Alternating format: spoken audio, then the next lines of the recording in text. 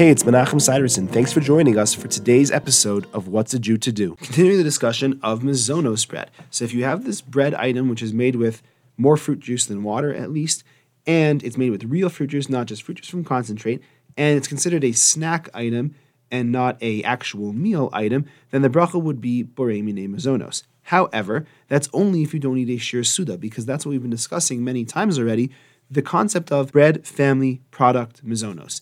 This is something which is part of the bread family, and then even though it's Mizonos, if you eat enough of it to be considered a shir suda, then the bracha is going to switch from Mizonos to hamotzi. And that's going to set the stage for the discussion we're going to have tomorrow about pizza. Because if you think about it, pizza is going to potentially meet a lot of these criteria. Lots of times pizza dough is made with a majority of fruit juice.